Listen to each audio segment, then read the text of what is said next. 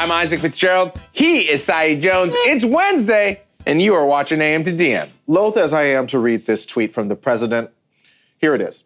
Great meeting this afternoon at the White House with Jack Dorsey from Twitter. Lots of subjects discussed regarding their platform and the world of social media in general. Looking forward to keeping an open dialogue. I really like... Good sound effect, good sound. I really like the world of open... It's just such a wondrous place. I really do. I picture like a rainbow with like a world and some computers. Here's a reimagination of that meeting from everyone's favorite Twitter personality, Darth. Give me more followers than this guy, Jack. Just fucking do it. And if we keep that photo up for a little bit, you can see Trump's got the Jack Dorsey beanie on. Yeah. You've got signature item. There's definitely some people peeking in from the windows. Oh, okay. I think you've got Junior up there on the wall with a Time magazine cover, and of course he's holding up President Obama's Twitter account. Good place to maybe mention that Obama has over 105 million followers, and Trump is just shy of 60 million followers. Which, judging from not just recent tweets, this has come up several times, but like is a sore point for Trump. He doesn't believe he has enough followers and actually believes that his followers are like being willfully taken away by Twitter. But it's like, it's because you have a lot of bots. A lot of your followers are bots. That's true for all of us, and I believe Dorsey even said this himself, but it's like, okay. And Twitter's doing a good job trying to get rid of those bots. Right. So yes, you're gonna lose some followers. It's very interesting to me because Trump was tweeting a lot in the past 24 hours. Right. And yesterday morning, he had 3 separate tweets kind of attacking Twitter. So it's interesting to me because there's no way he didn't know about that meeting yesterday afternoon. Right. So he definitely started the morning kind of attacking Twitter, attacking Jack, and I would argue probably signaling to his base, look, I know I'm about to meet with these guys, but don't worry, like I'm on your side. And that's the thing with, and I know Twitter, Jack Dorsey talks about transparency, but there's nothing transparent about this meeting. It was closed door and reporters were not invited in. And so both of them, like Twitter to his own employees and his own base, Twitter user has to reassure us, right? And say like, everything's gonna be okay. We're gonna have a really productive conversation. And Trump, of course, to his own base has to say, I'm in control. I'm going to let these guys have it. Yeah, it's going to be interesting to see, what did either side get out of this meeting? We did invite Jack to come on the show this morning. He did not respond to our tweets. Shocked. Well, Jason Kepler, editor-in-chief at Motherboard, which of course broke the story yesterday when an internal email at Twitter leaked, joins us now. Jason, good morning. Hey, thanks for having me. Of course. Okay, so what did that internal email say? I believe there were a few email exchanges there at Twitter. And what was Jack's reasoning for going through with this meeting? Right. So the internal email said that, hey, Jack Dorsey and 2 other Twitter executives are going to have a closed-door meeting with President Trump to discuss, quote, the health of the public conversation on Twitter. Jack wrote to, I believe, to the entire company that, quote, some of you will be very supportive of this meeting and some of you feel like we shouldn't take this at all. He said that he thinks that it's important to meet with heads of state and added they have met with heads of state in Japan and South Korea before. I can't think of 2 people sort of less positioned to talk about the health of the public conversation on Twitter than Jack Dorsey and President Trump. We know that Trump has used Twitter to attack his enemies. Like you said, he has complained about his followers and this perceived bias against conservatives. And meanwhile, Twitter has been very slow to ban white supremacy, has been very slow to ban harassment and trolling. So, it looks like they got into the room and Trump largely talked about his Twitter followers. All right, Trump largely talked about his Twitter followers. Like Saeed mentioned, it was behind closed doors. It was a half-an-hour meeting, which to me, I don't know, feels a little short. So Trump mainly talked about his Twitter followers. Could you talk a little bit more about that? And do we know anything else they discussed? Yeah, so I don't have independent reporting on this, but the Daily Beast and Washington Post both had sources in the room who said that, Trump largely asked like, hey, why did I lose so many followers?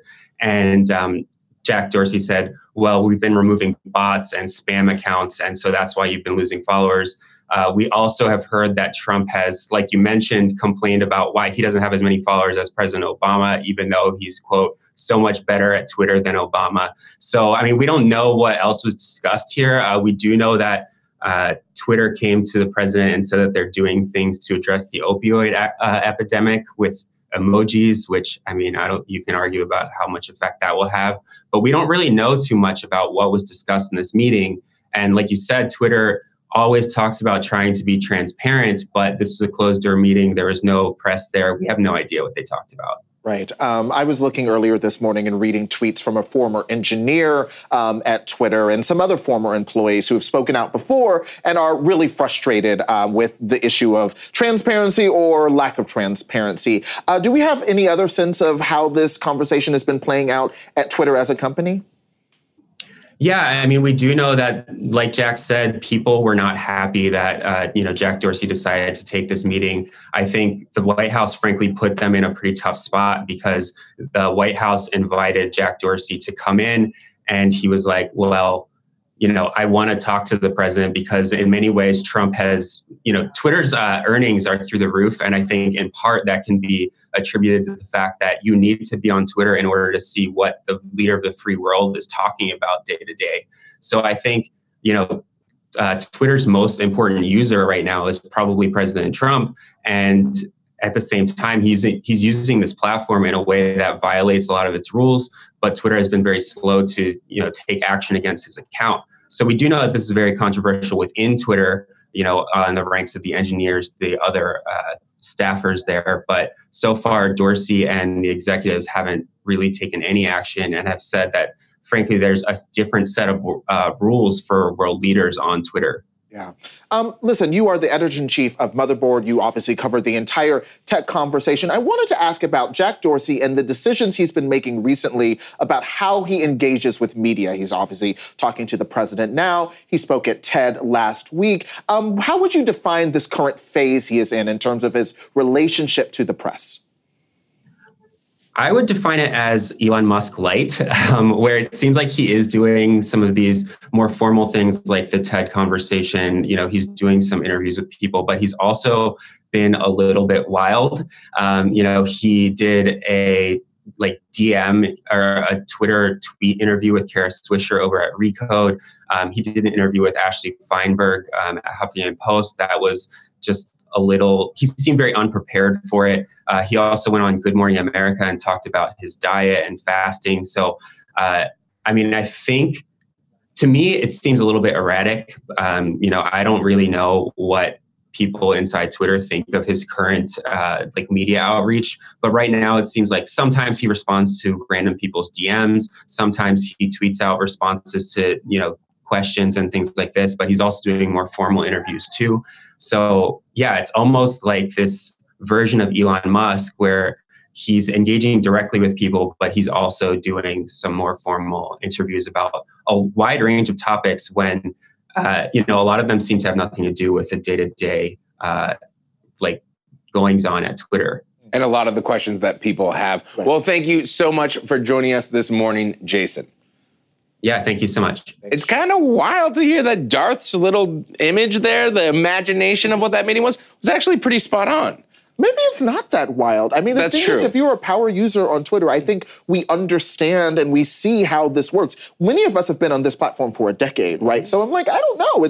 We can see it. It's right there, right? Yeah. So, well, let's take this to the timeline. What do you make of Jack's meeting with the president yesterday? Let us know using the hashtag, Jack, you should come on AM to DM. It will be a really pleasant conversation. And when you meet with world leaders, you should have it open door and have journalists in the room. That part.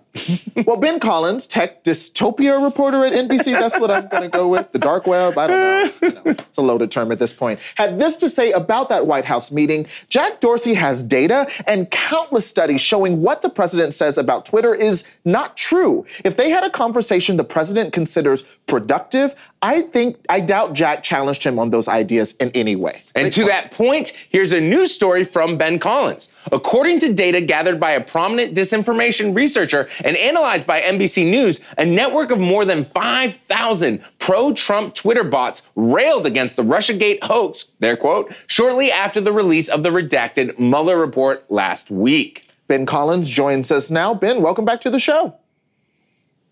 Hey, can you hear us?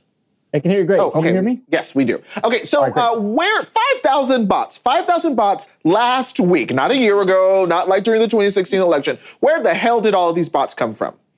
So it's kind of a weird story. They were 5,000 bots that tweeted about one thing. They tweeted about how Russiagate was a hoax, and they sort of sprung up after the Mueller report came out. But their one sort of nexus, the one thing that they all communicated with, was this recently rebranded pro-Saudi government account. It used to be called Arabian Veritas, and then it changed its name to this thing called the Globus, which was supposed to be like a Guardian-style news operation, but it didn't really get off the ground. That entire account was like literally only exclusively dedicated to saying nice things about the Crown Prince of Saudi Arabia. So it's pretty fishy, pretty weird. Twitter took down the accounts once they were flagged for them. They were really obvious accounts. They had like stock photos as profile pictures with the watermark over their faces. So it was very obvious. But yeah, Twitter took action on them, and then they took action on that Arabian Veritas account a day later. Was this different than what we've seen in the past? Is Twitter reacting maybe a little more quickly? What did we learn from this news situation about Twitter's ongoing campaign against misinformation? Right. Yeah. So, I mean, they've been a lot more proactive in the last, year or so when flagged with very obvious spam accounts, right? There was no doubt about this. They were all tweeting the same sentence. They weren't even original sentences. They were stolen from right-wing American Twitter personalities. And they wouldn't retweet them. They would like copy and paste them onto their own accounts. It was obvious that these were spam accounts. And these were, and I guess part of it too is that Twitter is cracking down on impersonation, and these accounts were not real people. So that's the best way they can handle this. They don't have to say, hey, this is a foreign influence campaign. They can just say, hey, this is spam, so we don't want it on our platform. So that's the biggest step they've taken like the last year or so. Okay, interesting. And just one last question. We joked about this, but your Twitter bio just says, listen, the dystopia beat. And so what's interesting to me, moving from 2016 to the 2020 election, which is just getting started, how are you feeling? Like, what can we expect in terms of the way bots, at the very least, might come to play a role in this presidential election? Sure. I think platforms do have to be more proactive. Like, we took this to them.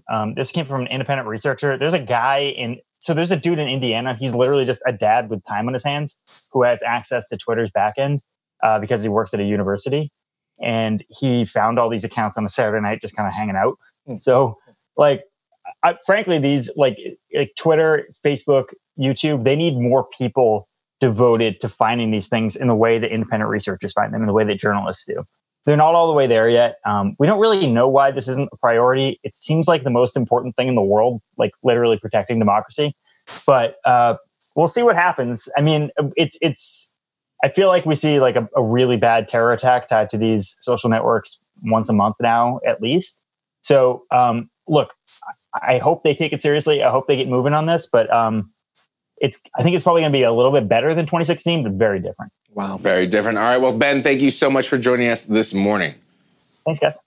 Man, could you believe just like a dad? Just hire the dad. The dad's got time. Or maybe it's better. Like, maybe it helps that he's independent, right? And continue to do that work. Maybe they should make it easier for other people to have access. He's able to do this because he works at a university. Absolutely. Right? I still think they should hire a big staff to be taking care of. I mean, honestly, make that dad the CEO at this point. Well, we've got another great show for you guys today. Kevin and Angela from The Office are here. I know a lot of you are so excited to see them. And W. Kamau Bell, also very excited. I gotta laugh a lot. It's going to be a fun morning. But up next, it's Fire Tweets.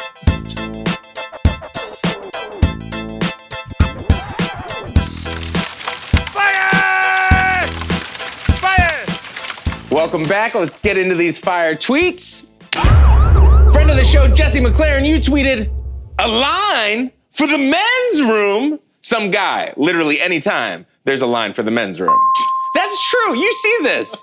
You see, man, there's always one dude, usually in a vest, just walks up and he's always in a vest. And he's just like, never seen this before. Oh my God. Except at gay bars where it's just all out chaos because you got drag queens, different gender identities. We're all just trying to make it work and have everyone feel safe and convenient. I just closed off 3 different jokes. Yeah. All right, this next one, good username. This tweet comes from That's Enough Miss Sean, which, all right, she's had it. You tweeted, my coworker said Beyonce is overrated. After I reported her to HR for creating a hostile work environment, I waited for her after work and cussed her out in the parking lot. That is right. You got some nerve. Let me play the sorry demo. while I read you the right. There really are people still out. Like, that's the thing that I can't imagine. Could you imagine after all this entire body of work, the incredible Netflix documentary, everything that's happened just in the past 5 years, let alone an entire life, just being like, no, she's overrated. Well, also just like, if we really are honest with ourselves and like, don't search my own tweets, I'm sure I've said this too, but like just saying X thing is overrated when people are talking about something they're excited, has that ever actually been a productive contribution to the conversation? Or are you just being an asshole? Like I think we're being assholes when we say that. Yeah, Adam has a comic like, shh, let people enjoy things. Nick, you tweeted, I love when you compliment a little kid's shoes and they do that weird little stick out foot twist. You can't see my foot right now, but I'm doing it. We all know exactly what you're talking about. That's why I love that tweet. And why do they do that? I feel like a scientist needs to break down, like, actually, there's this weird genetic thing that happens in the brain of children. I think when you're a kid, you're like, the sides are the best part, so I want to show them off. You can't see our feet, so we're just looking ridiculous. Now you can like test for people's like arrested development status by seeing if they do it too. Like 40 years old. I probably still do. Yeah, I probably still. All right, this next tweet comes from Venice Witch. My walk of shame is going back for a shopping cart after realizing I can't carry 24 items in my arms through the store. That is me shopping. You're like, oh, I'm gonna get through this. I'm gonna get through this. Do it. And then my thing is I get the basket, like the hand carry, and it's like do you go back? No. You were just tweeting yesterday, Trader Joe's. Trader Joe's. Shout out to my girl Gwen at Trader Joe's. She's just a lovely cashier there. I just feel like and I had to say the customer experience, because it's like the food is great. It's just a pleasant place. It's just a nice atmosphere, and the customer service is so wonderful. And I hope it's not a scam. I hope like tomorrow I don't find out like Trader Joe's is a horrible company, but it just seems like people are happy to be there. I regularly see like LGBT staffers there, like doing their thing. It's just a great place. I love it. This is why I love Saeed. This is one of the many reasons why Saeed's one of my best friends. I love him so much because he's complex. He's the ferocity. But you better believe he's developing a wonderful relationship with a woman named Gwen over rhubarb strawberry pie at Trader Joe's. It was great, Gwen. I'm going to talk to you tomorrow. You ready for this tweet of the day? Let's do it. Tweet of the day comes from Juice. Do y'all think bugs are born knowing they can walk up walls, or do they just accidentally do it one day and go, yo, whoa, I didn't know I could do this. What if we can walk up walls and we just like haven't tried it? Well, in the break, we're going to try. All right, well, coming up, Isaac sits down with W. Kamau Bell, but up next, we're going live from the district because we've been having too much fun.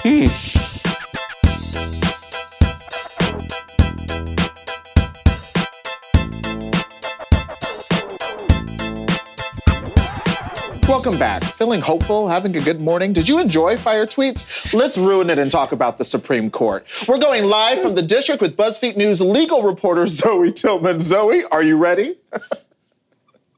Good morning. I feel like I'm such a downer now on the show. It's not you. You're a bright light. You're a bright light in a dark, cold, dismal world. Here's a tweet from you, Zoe. Big day at the Supreme Court. The Trump administration made its case for a citizenship question on the 2020 census. The challengers argue it would lead to a drop in responses and census accuracy. The justices' questions today suggested a 5-4 win for the government, but you never know.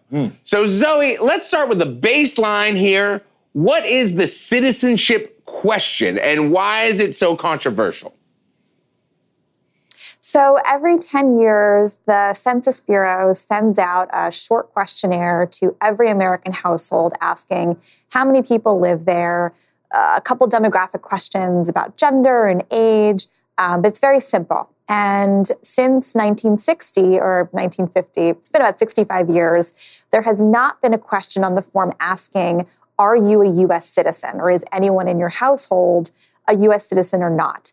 And the Commerce Secretary under Trump, Wilbur Ross, came in and has approved a plan to put a citizenship question back on the census. So this has been incredibly controversial because challengers and the Census Bureau's own experts have said that what will happen is you send out this survey, particularly to Hispanic households. If they are non-citizens, they will not fill it out. They will not send it back. Or if they do, they won't tell the truth because there is just intense distrust in telling the federal government, yes, I'm here illegally, even though by law, the Bureau can't actually turn this over to law enforcement. That doesn't really assuage anyone's fears. So the challengers say that this is a deliberate effort to try and depress the count of Hispanic Americans, non-citizen or not. Everyone is supposed to be counted. And these numbers are really important because they're used for everything from how congressional districts are drawn, so how much representation you get in Congress is based on the census results, to how billions of dollars in federal funds are spent. That's all based on how many people there are and where they are. Right. And thank you for making that point.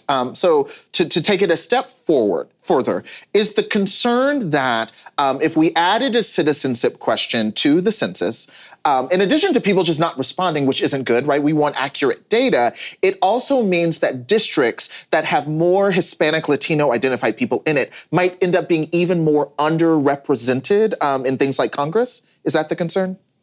That's right. That's right. That's a real concern. And that's why states that have more Hispanic residents, groups that do, Hispanic rights advocacy, immigrant rights advocacy, have said that this is really a deliberate effort to try and suppress the political representation of Hispanics in the United States, and that this is one way to do it by undercounting how many of them there are, and that means they get less representation when congressional districts are drawn. Wow. Well, we will certainly keep an eye on that. Here's a tweet from Emma O'Connor. The Supreme Court just announced that they will make a decision about whether the Civil Rights Act prevents discrimination against employees for their sexuality and gender identity. And I want to say, obviously, it is deeply disheartening that this is even up for debate in 2019. Zoe, what are the cases the Supreme Court is hearing about LGBT employee discrimination?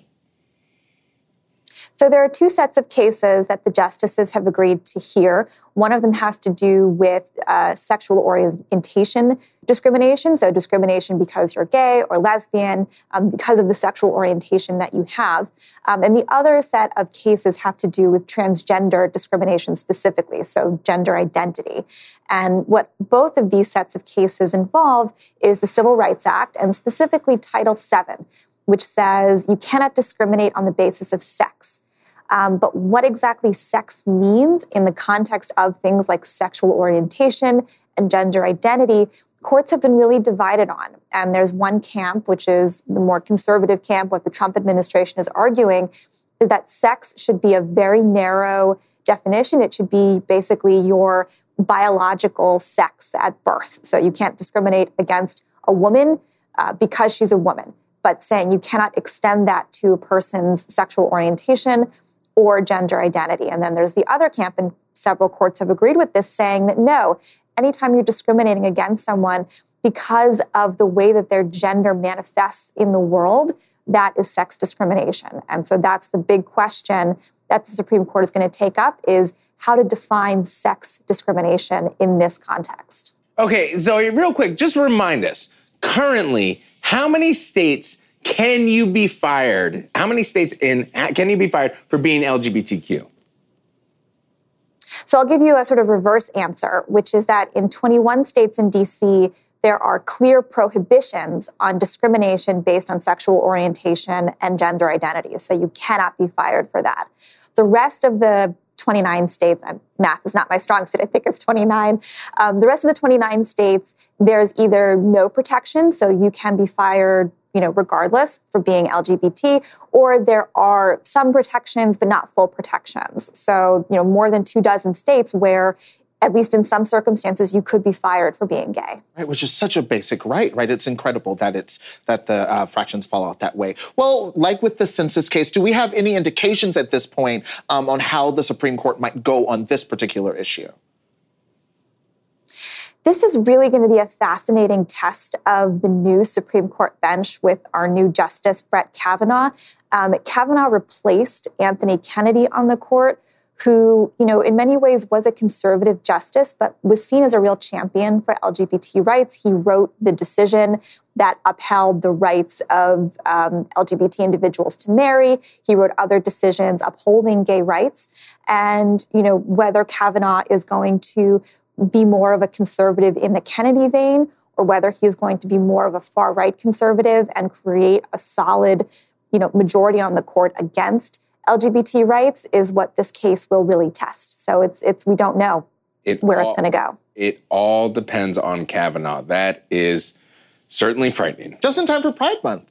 Or Chief Justice Roberts. Who knows? We never know what they're going to do. That's true. They could you never go know anyway until they vote. Well, thank you so much for joining us, Zoe. Sure thing. She really is a light in the cold, abysmal darkness. Absolutely. Clarity, honesty. It is cold, dark, and abysmal. Good Lord. All right, well, listen, up next, I am talking with W. Kamau Bell, which I'm very excited about. We're going to get a little more joy in the morning.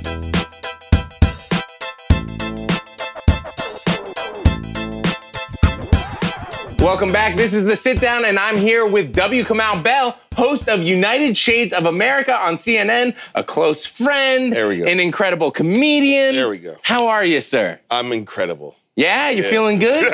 Yeah, I'm good. I'm all right. I'm good. I'm not incredible. I'm fine. Season 4, I know. did you know the show was going to last? But let me put it a different way. Thank you. How come you didn't solve all of America's problems in the first season? That actually is sort of the thing it's hard to bring up. 'Cause I feel like we keep addressing all these problems, but they can still be problems. Maybe the show's not that good. I hope nobody notices, but thanks for exposing me. No, but you're not bridging the gap. No, but seriously, how does it feel to be going into season 4? I mean, I know that I'm in the TV Hall of Fame for having 4 seasons of a TV show. Like, I feel like that's a big deal. A lot of people working in the industry are like 4 seasons, so. And I'm happy that I think the work's getting better, so I'm happy that we're evolving. Every season I try to push it, and this season I know we've pushed it further than we have in previous years. So, What were some of the things that you just felt like you had to talk about this season? Everywhere I go, airports, coffee shops. I'm liked by lots of people, diverse group of people, but specifically white people ask me like, "What can I do? What can I do? It's so terrible. How can I help? How can I? I don't know. I voted, but that didn't do it. What can I do? Alleviate me. Alleviate me. Do I retweet you more? I voted and I retweet. What can I do? And so there's an episode we have this season called Not All White People, about white people doing real boots on the ground activism. One of those groups is the Redneck Revolt. It's in the Tacoma. They call themselves the John Brown Gun Club. Okay. Google John Brown, white people who want to know what they can do. Because John Brown's a white guy who's like, you need to go help and get guns. And so this is John Brown Gun Club in Tacoma, in Seattle, is a group of white people who are also liberals and Second Amendment gun advocates. And so they use their guns to stand up against like neo-Nazis and the alt-right at rallies. And they protect the Black Lives Matter rally because Black Lives Matter activists can't carry guns. Legally realistically, no. So these are white people who are like, I can use my Second Amendment rights to protect black people and brown people when they're at rallies and protests. So right. That's what you can do, white people. W. Kamau Bell says, get your guns. Right. There it is. We're going to turn that into a GIF, and we're going to put it out there totally out of context. Quoting Jim Morrison. Let me say that you just stepped on my next question, which was going to be, what can I do? No. But you talk to a lot of groups. I mean, you've just spoken with the KKK. Yeah. Do you ever have a moment where you're just like, fuck these people? Like, why am I interested in bridging this gap? I mean, I don't think I'm really interested in bridging the gap. I think bridging the gap would be if I went to meet with the KKK by myself with no cameras. I'm interested in showing America what America looks like up close. So I'm interested in what the viewer experience is, not in whether or not this Klan member is like, you know what, I've thought about it in the last 2 hours we've talked. I like black people, so that's a ridiculous thing to do. That's like a talk show from the 90s. Uh-huh. So for me, it's like, I'm not really interested in bridging the gap. I'm interested in like the audience because there's 2 different audiences watching the show. People who are like, of course the Klan exists, that's black people. But every episode has like 2 different audiences, people who know the thing I'm talking about and people who are like, I never knew about any of this. So for me, I'm interested in supporting the people who know it and feel like they have something they can use to go, see, I told you. And then also people who didn't know that they're more hashtag woke. Is that something you thought about a lot when you said that? And you're like, how do I make this not like a 90s talk show? How do I make this 3-dimensional instead of 1-dimensional? No, because I mean, I was basing this on the model of Anthony Bourdain. So for me, it was I know I don't do it the way he does it, but when I got to CNN and they said, would you like to do this show? And he already had his show, I wasn't even thinking about bridging the gap or whatever. It was just like, I want to make a show that is about culture and race, the way he has a show that's about food, but also culture and race. And the inroads to me is like, I'm a comedian. His inroads was he's a chef. So to me, it's like, that part of it was sort of like what I wasn't thinking about that as much. It wasn't about like, people sometimes think I'm some sort of like like some sort of political science professor who's like, how do I get the message out? And I'm not. I'm a college dropout who wanted to be a comedian and ended up with a job at CNN. So it's not as exciting as you play it. That ended up with, you don't have like a lot of algorithms. No, it's like, you can't really follow my path to this. It's not really easily laid out. It's just, I grew up in a house where we talked about race and racism all the time. So that's kind of like the family business, is sort of thinking about these things and figuring them out. And then as a comedian, I just sort of got pulled into doing the thing that I saw my mom doing, you know? That's incredible. I mean, just speak a little bit more on that. What did your mom do? My mom is like she's an academic, but an academic who dropped out of her PhD program at Stanford because at the time they wouldn't give her a PhD in African-American literature because they didn't think that was a thing in the early 70s. Wow. Yes. That's incredible. So she is like a self-made person. Like in the 80s, she sold books called Famous Black Quotations because there were no compendiums of books of African-American quotations. There are now, literally based on her example. Like Henry Louis Gates had one back in the day. And, like people, I regularly hear from people who have this little blue book. And so, like, my mom was like, this the Marcus Garvey quote, up, you mighty race. Like, it's just sort of like, she was like, I've tried to do it the way these white people told me to do it. I'm not going to do it that way. I'm going to do it my own way. So that was my example. So you are very much your mother's son. Yeah. Let me ask you, so you go... My dad's in there, too. I don't want my dad to be like, hey! But yeah. I wasn't included enough. You have these conversations, and they're pretty incredible. You're obviously very quick on your feet. You're very smart. Do you ever, though, nobody bats 1,000. Do you ever feel like you remember the thing you wish you had said after the cameras had stopped? Do you ever have a shower argument when you go home? Every single time. Really? There's always something you're like, I should have gone back. Why didn't I? I can't believe. That's just part. I think the reason why a lot of comedians do comedy is because the thing about comedy, you can say the things that you didn't think to say in the moment. And you can then sort of say, and that's what I said. But in this situation, I can't go. I'm not really working on this the same way. But because we have like VO and packages, sometimes you're able to get those points back in through those other things. Through those others. You do find yourself kind of following up on Twitter?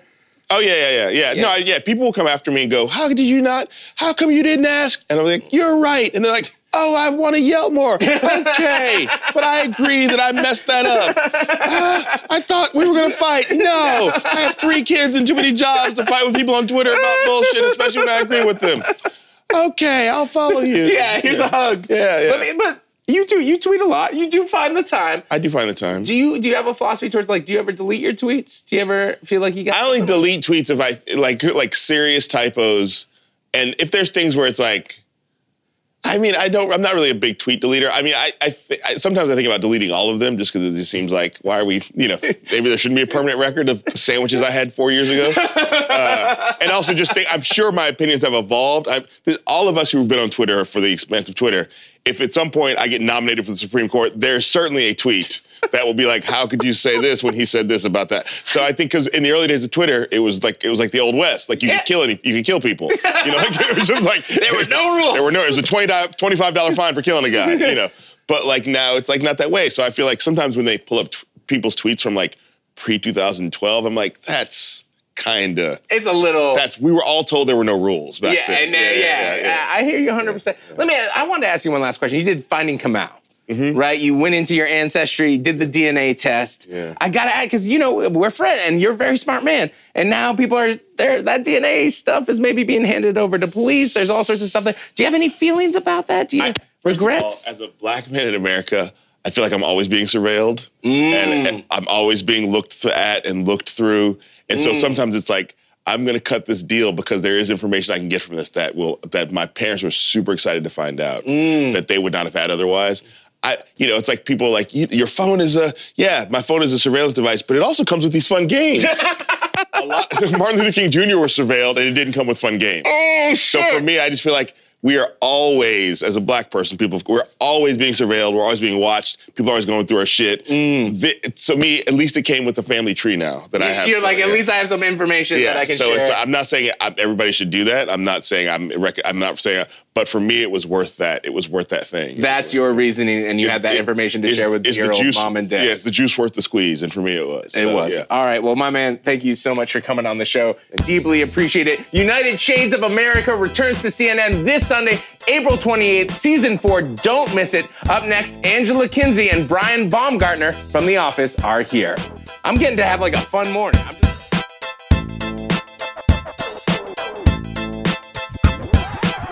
welcome back. I'm so excited to be here with Angela Kinsey and Brian Baumgartner, who you know and love as Angela and Kevin from The Office. Welcome. Hey. Yeah. Welcome. Applaud for us. Yes, exactly. Yeah, is it so much fun to be working together again? Yes, it is. It is. You tease that it's like kind of like you're like, "Rah, rah," but you're loving it. No, it's great. Look at that face. I do like happy her. face. You guys are kind of enjoying it. I gotta ask, you guys, listen, you guys obviously stay in touch with the rest of the Office cast. You guys are now working again together, which is really wonderful. At what point making that show did you know you were making kind of lifelong friends? Oh man. Oh, that's a good question. Yeah. Don't sound that surprised. No, yeah, I was shocked that you said something intelligent. Part of the thing was the way that the show was shot. We were literally all in one room. An office bullpen, right? Most of the time on shows, there's like a fake wall that, or maybe so we you're were in just there. in one scene, but you're not in this other world, but we were all in the same So we were all space. in this room all the time, trying our darndest to make each other laugh. Yeah. And, I think pretty quickly we bonded and lifelong friends, I don't know, but He's being a thinker. But no. By a couple years in, for sure. And when the show took off, it was, I remember exactly when Jen and I, we were sitting next to each other during the basketball episode, and we just talked all day for like 3 days straight. And then we were walking through the parking lot. We had just finished, it was nighttime, and we locked arm in arm and we started doing Laverne and Shirley. You guys, Google it. We're old, whatever. We know Laverne and Shirley. We did arm in arm and we started going, Shamil, Shamazel. And we were doing this whole dance, and we didn't know Steve Carell was quietly walking behind us. And we were like, hey!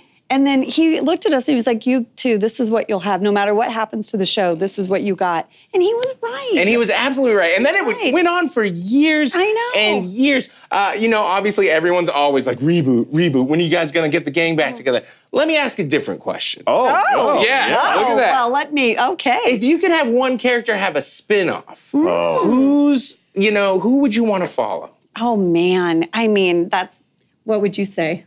I know what I say. I think that there could be a very cool story about the accountants that used to sit in the corner. That's right. That's right. We love a plug. So Angela and Kevin just go off to do that. And Oscar. And Oscar. Okay. Maybe things didn't work out with Angela and Dwight, and she's living with Oscar again. Yeah, exactly. We move in with you. I don't know. I would absolutely watch that. I obviously also have to bring up the Scarn. Yes. And I am apologizing. I'm going to have to look down to make sure I get the name right. Billie Eilish? Because you guys are pals now. I met her in an airport, and she was so sweet. And she came up to me, and she was like, can I get a picture with you? And I was like, sure. And I'm 100, so I don't know, And then she posted it, and all of these people were like messaging me like, oh my gosh, you know Billie. And then I Googled Billie Eilish, and then I was like, oh, she's a very talented young lady, and I wish her well. So the same thing, there's the video with her. The same thing happened to me with Post Malone. Wait, what? No. There was a photo out there that my niece, all these people kept sending me saying, is this you and Post Malone? And it's on the interwebs, on the social media. And to me, I had on a black shirt, and I thought it was a bad edit job, because like Post Malone, Kevin Malone, because people would post it and say like Kevin the Post Malone. Yeah. Post Malone. So I was like, right, that's actually very no, somebody faked it. So I went back and I Googled and I found his Twitter, and he himself had posted the photo like a year before. So maybe at an establishment that serves alcohol at some point in time, clearly, because I'm holding one, he came up and asked for a picture, and I didn't put anything together. He posted it, and so a year later, I posted it on mine. It was like, Kevin Post Malone, let's go. Get a new show. I think you guys are you should just be on these albums. Background dancing, samples. I think you got this relationship going. Let's talk about a younger generation, especially thanks to The Office being on Netflix. Yes. But just like, this show is a real comfort to people. Yes. Does it surprise you to have a whole new generation kind of discovering it and really finding comfort in it? It's insane. Dude, it's... I'm sorry to interrupt you. It's more popular now than it was when we were on the air. That's what we talk when we were texting. Rainn Wilson, like a month ago, I was saying, I feel like the show is as big as it was when we were getting, you know, Bigger. 15, 20 million people a night on Thursday nights. And he said the same. He said, no, it's bigger. I mean, for us, because it's the people who watched it originally. I mean, I'm not going to say old people because they're not. You know what? Hashtag me. Hashtag but, this is 40. Yeah, but also now you have people like 15, 16, 17, 8-year-old. 18. 8-year-old. No, but 15-year-olds were born the year we started. What? When you were, not when I was. You were born that year too. I know. It's amazing. That was just a few years ago. No, but is that thrilling? Does it feel like, oh my gosh, I have to relive this all No, again? it's amazing. It's amazing. I love the show. I'm actually a fan of the show. I think it's that's what I tell really, people too. really great. I went back and rewatched a few episodes recently, and like I was watching Dinner Party, and I watched Diversity Day. I watched Health Insurance. It is so funny. I have to tell you guys that someone messaged me online and said, you laugh in the healthcare episode, you break. And I was like, what? So I went back to watch it. And when Rainn Wilson as Dwight says hot dog fingers, I lose it. And we're standing and accounting. Not only do I lose it, I go like this. And Brian, because he's the tattletale of the group, Brian goes like that. It's in there. It's actually in They there? left it in You there. see It's like 3 seconds. You have to watch. When Rainn says Okay. hot dog fingers, the camera whips to accounting, and I go like this, and you go. I'm gonna watch. Oh my Real gosh. quick, let me ask you though. Do you guys have a favorite episode? You just named so many episodes so easily. Do you have like the one that you love, or the one that you love for your character? For me, it's about, well, yeah. I mean, for me, character-wise, there would be two. One is when Holly thinks Kevin is slow. Oh my gosh. Those series of episodes. That was ridiculous. That was for like me. so hard, like to not laugh in those. When she came up to your desk, Yeah. I was like, oh my gosh. But the moment for me is the chili. The chili. Let's talk about that, Chili. I want to hear your favorite episode real quick. This But I is- want to bring up this Instagram. We're going to bring up this Instagram. You said, I have been bought many drinks in my life from strangers, but this is a first. #Chili. When you got that script, were you aware you were filming the most tragic scene The saddest thing. in all of TV? Dare I say all of film history? It's just running on loop right there. That moment. I mean, I thought it was funny. I think in the moment, I mean, when we read it, I was like, oh, this is amazing. When we were filming it, it truly was very, I mean, this is not probably what people want to hear. It was very technical because it was a humongous pot of chili that was going to make a gigantic mess. And they came, so that whole area, there was, spoiler alert, there was carpet on top of carpet, right? Because otherwise the carpet was going to be ruined. So it was the same carpet, but on top. They had gigantic pieces of carpet. They said, we have 3 of these, Brian. So You you have can't 3 screw it up chances." any more than that. Yeah. But Sure. one take.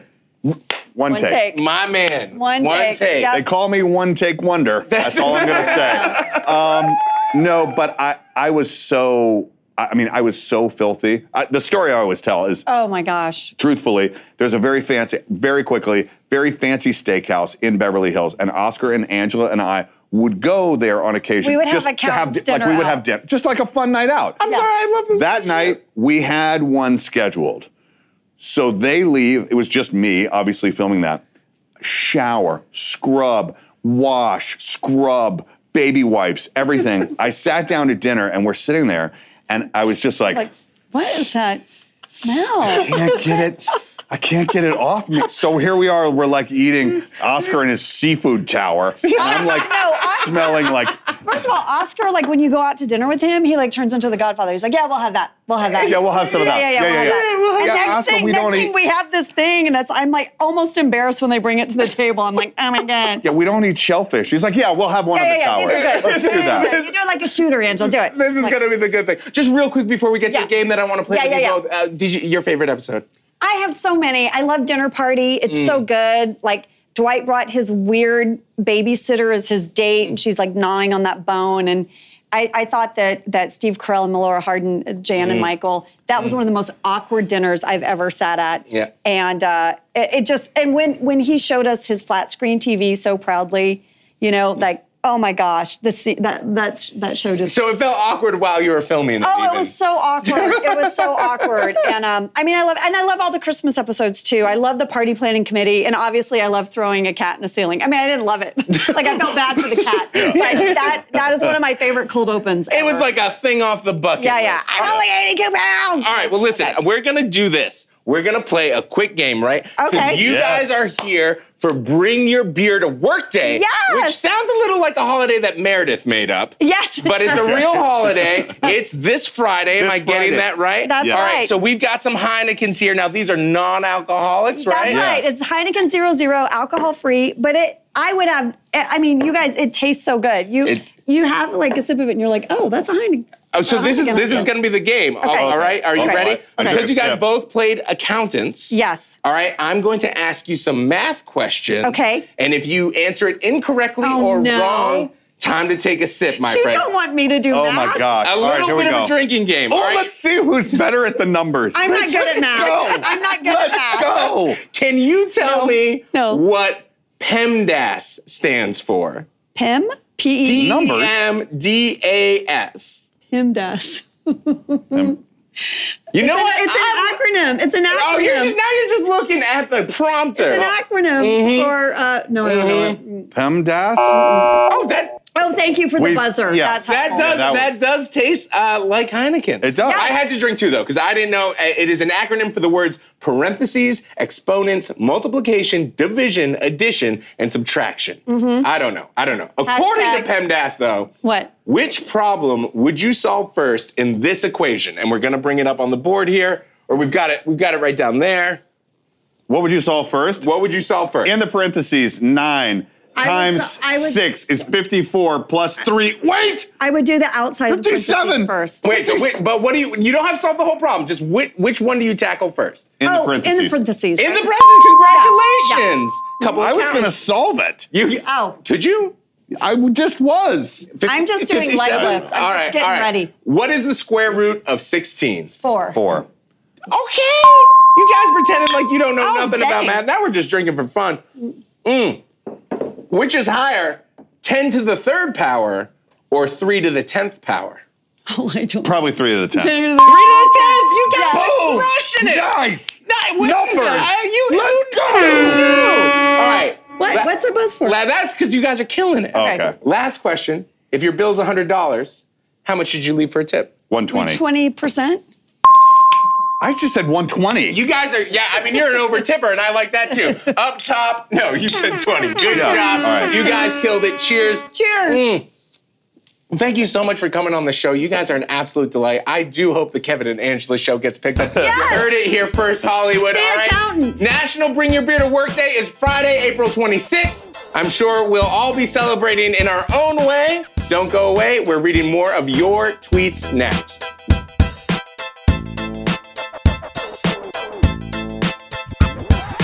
Welcome back. Are they two of the nicest people to have ever been here? That was so fun. They are absolutely They're delightful. so sweet. Yeah. I want full transparency on this, though, mainly for my own ego. Okay. She was on an Apple box. Angela's thing, kind of in the show, Where'd every it go? once in a while, is that she's not the tallest person in the world, and all of a sudden she was up here. We didn't bring it up. Was it stressful for you? I'm gonna admit it. Are you gonna? So these are Apple boxes. These are Apple boxes. So when we have short guests, this. I just want you to know what I thought he was going to do What you was think? put it down on my Oh side, my and it was gosh. going to be really sweet. Instead, this is what happened. All right, This is Brianna. crazy. It was very dramatic. She was feeling it too. She was also in wedges. I feel very powerful. Now I'm just out in all her secrets. All right, listen. Brianna tweeted this about my sit down with W. Kamau Bell. Do I retweet you was more? so funny. Can't wait to watch the Not All White People episode. That was it. You get this too. You get. I don't get. Someone has not said, "Do we retweet you more yet?" But No, yes. but people come up to you. What do and we do? Alleviate my guilt. Yeah, it happens with poets a lot. I think actually Black poets, queer people, people come to you that crying. I have people coming to me crying a lot, and they're not. It's a thing. When you're doing work, people go out there wanting to figure out how to engage it. You've stirred something in them, and it's like cool, because you're like, okay, but I never know what to say. It's like, it's not my job to give you a roadmap. I wrote the book. I don't, I feel like he's like, I did the show. He's like, watch the show, come to your own conclusions. I thought it was so interesting. He said that his mom dropped out of the PhD program at Stanford in the 1970s, which is like a decade into the Black arts, actually 2 decades into the Black arts movement, because they didn't recognize, I think he said African-American literature as an area of focus. And that's really interesting. It's super interesting. And it's one of those moments that you should really hold on to, because history will show you that a lot of the things you're maybe dealing with currently, history shows that is trash. That's a great point. People that... What are things that are not considered legitimate now that 20 years will be like, can you believe? Can you believe that was not considered? It was amazing. I love it. Well, we also wanted to know what you thought of Jack Dorsey, the CEO of Twitter's meeting with Trump yesterday. CoverGirl, don't cover boy, baby. What a username. Says, sketchy as hell. Yes. Yeah, that's... Again, the fact that we kind of learned about it right while it was happening, right? The fact that it was behind closed doors. The fact that Jack was there in a suit that it looked like they just bought on the way over and maybe hadn't had time to get tailored. My thing with, these major tech companies, Google, Apple, Facebook, and Twitter, basically those 4, they're nation states. Right? If we look at their wealth, if we look at the breadth of their influence, if we look at the number of users that are, they're basically nation states, right? And that is newsworthy. And I think at that point, you're not just meeting with a world leader. Trump was meeting with a world leader too. Yesterday, actually, when he met with Jack Dorsey. And I think in those situations, yes, it is very important to have journalists in the rooms. These are what's going on in Twitter, misinformation, these are some of, as Ben Collins, the tech reporter from NBC said, some of the most pressing questions of our era, period. So anytime they're in the room together, we need reporters there. I'm like, that would be like Trump meeting with any other world leader and not having reporters. It's not okay. I agree 100%. And again, and it was a half an hour, which was short, but also a lot longer than just like a photo op, right? A lot longer than just a little happen in 30 little minutes. meat. Exactly. Sylvia tweeted this after my interview with Angela and Kevin from The Office, was their character names. Brian Baumgartner's voice is so not Kevin. Tell me about that, because I have to admit, I have not watched The Office. What? Yes. Yeah, I didn't. I know. Listen, here's the thing. I know it's a very big thing, right? Somebody has not had the same experiences as you. It's important to understand that we all come from different walks of life. I understand that, but I'm sorry about that. I don't like awkward humor. I'm just saying. I can't do it. Talk to me in a couple years. Just her I think talking you might about. Find it. I don't think her just talking about the dinner party made me so uncomfortable. My hands started getting. I'm intrigued because you do have I've seen some clips. You have a tendency to push away and then come around. But I felt this way for a long time. All right, you felt this way for a long time. I will say, talking to him was they were incredible. Delightful. They were very delightful. That's the thing. Actors are not their characters. He was nailing the math stuff. Not a problem for him at all. PEMDAS. Yeah. It's the order of operations. That's all I remember. I would argue he had a very deep, soothing, he had a nice voice. I just love that he was like, Post Malone, maybe? I don't know. We were at a bar. Anyway, thank you to all of our guests, Jason Kepler, Brian Collins, Zoe Tillman, Angela Kinsey, Brian Baumgartner, and Debbie Kamau Bell. What a great morning. It was a wonderful show. We had a great time. We will be back here tomorrow at 10 a.m. Have a great rest of your day. Halfway through the week, you're almost there.